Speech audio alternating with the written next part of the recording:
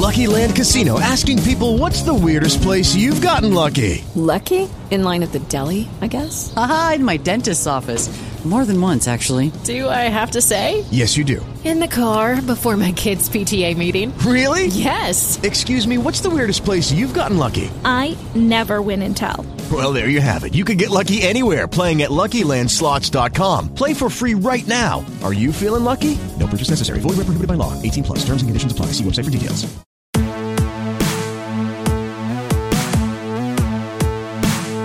Hey guys, Mike Sorga at Sorgatron on the Twitter with your basic Sorganomics for this morning, afternoon, or evening. Please delete as appropriate. All props to Inako Almanac. So yeah, I wanted to talk about a little bit of a history. You know, there's several parts to my history. So where did I get places? How did I get here today? For instance, is a good question that we can ask. But, you know, how did I get to the point where we were doing pro wrestling videos as part of Sorgatron Media Incorporated? I'm still getting used to that. It's been almost a year. I'm still paying for it. You know, it's emotionally sometimes. You know, so one of the things I'm probably proudest is you know, I work with pro wrestling. You know, it's a thing that tangentially, which is maybe a word I haven't used properly. It's one of those things that I can say very exclusively, you know, I'm here because I started a podcast 10 years ago, right? Which I actually say broadly. I say everything that I'm doing right now is because I started a podcast 10 years ago. You know, I'm paying my mortgage on stuff that I have because of a podcast 10 years ago. But one of those very specifically was getting into pro wrestling from a production standpoint. Which short story is I think I helped with the website because I was doing the podcast, I was doing the site for the podcast. It came up in conversation somewhere along the line that somebody needs help with the website and maintenance. So that became a thing, which came around to, hey, wonder if he does video. I don't know where that came around. I guess we did a video interview with the sexual harassment tag team here locally in Pittsburgh, for instance. And that led to me being behind a camera, ringside for several years, I think starting in 2007, and becoming part of the show in that part. And it was great, you know. It was great to kind of go out there and do that and become part of that, part of the Digital Horizons team, and not have to worry so much about it. So when the opportunity came up, and it's really interesting how things happen like this. So it was the first year of my Odyssey. I start calling it my Odyssey from now on. That's the time that I left my job fully to go independent, and that became a thing. And towards the end of there, the opportunity came up of the guy that was doing the pro wrestling stuff was done with it. I wanted to move on. And pretty much my name came up to both promoters that he was working with at the time. And there was some talk that had to be done for new contracts and everything like that, because, you know, we're not doing anything with a contract around here, or we can help it. And especially around pro wrestling, you're like, oh, you kind of want to have a contract, right? And there was that discussion and those kinds of things. And we took the plan, the model that was pro wrestling DVDs for these companies, and we took it over. I ended up buying a lot of equipment from the former proprietor of the videos for these companies. I went and bought a DVD duplicator. I had part of the equation already done because of stuff that I was doing with my day job before then really translated well as far as the DVD authoring and duplication. So I had a lot of practice in that stuff and really kind of worked to build out that infrastructure to replace what he had done and what he had built over all those years. And it was a great product. It was a really great product. It's DVDs that I watched and enjoyed over the years of these, and still do as I bring up some of these old shows with CM Punk and old John McChesney on there. Back when he was fabulous. Colt Cabana back in his heyday. No, his heyday's kind of still happening, sort of, kind of. But the young days of that stuff, just legends they've had over the years. And I was honored to take it over. stressed to take it over and figure that out and do the live switch. I wasn't worried about it. I wasn't. I was excited about it because I loved live switching when we were doing news shows in high school, and I loved the idea of going and becoming part of that. But part of it was mentally, I was also very prepared for it. And I was always trying to work my head around to what if I was in charge. And maybe this is why I have so many problems with having a day job. Because what do?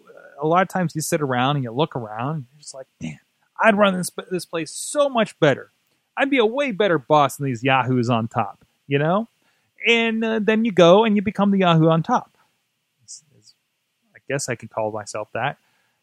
And so looking around, seeing, kind of paying attention, right? How does this video professional do this?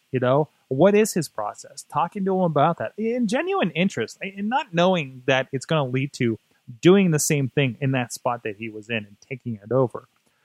But generally to learn from for other projects. There were definitely things that I learned from being behind a camera and assisting with the setup and everything with that group that educated me towards other things, whether it be stuff that I did independently with projects, whether it be stuff I brought back to my day job, said, hey guys, let's try this.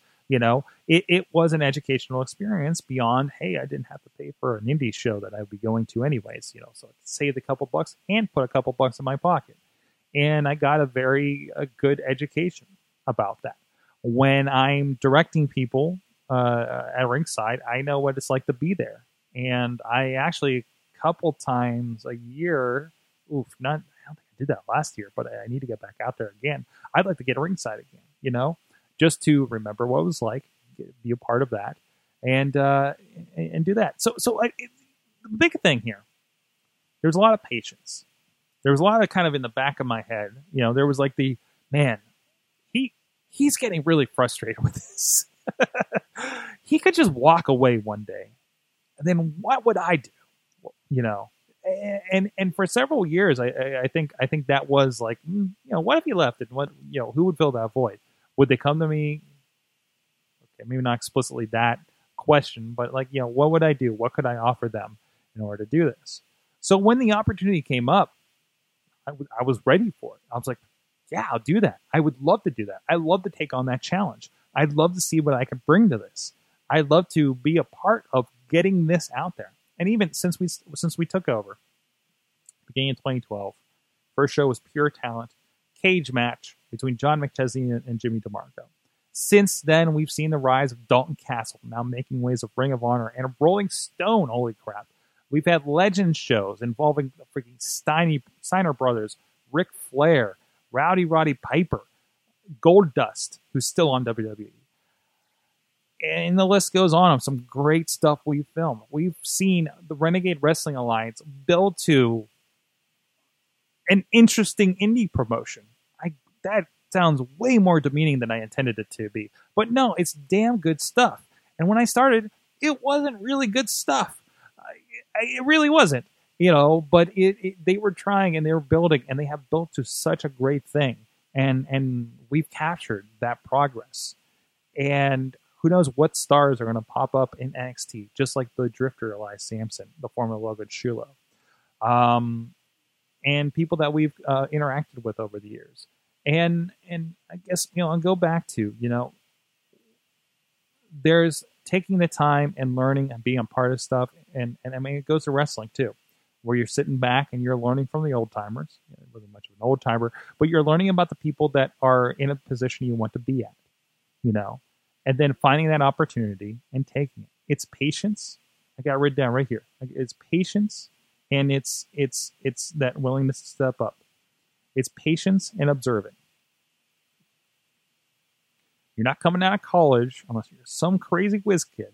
It's putting in the time and becoming the pro. And I hope that we've kind of stepped up what that product is. We've pushed it out beyond DVDs. We figured out what the next step is, and we're hoping to further refine that with IndieWrestling.us and find new partners like Smart Mark Video. Like I just sent a big box out to Highmark, something else. highspots.com. And there's good relationships there to help get these on a bigger platform. And I think that's really cool. And that's just the pro wrestling part. Basis Sorganomics, thank you so much for joining me on this and so many of these adventures. We'll see you guys next time. This show is a member of the Sorgatron Media Podcast Network. Find out more at sorgatronmedia.com. It is Ryan here, and I have a question for you. What do you do when you win? Like, are you a fist pumper, a woohooer, a hand clapper, a high fiver? I kind of like the high five, but if you want to hone in on those winning moves, check out Chumba Casino. At ChumbaCasino.com, choose from hundreds of social casino-style games for your chance to redeem serious cash prizes. There are new game releases weekly, plus free daily bonuses, so don't wait. Start having the most fun ever at ChumbaCasino.com. No purchase necessary. VGW Group. Void where prohibited by law. See terms and conditions. 18+.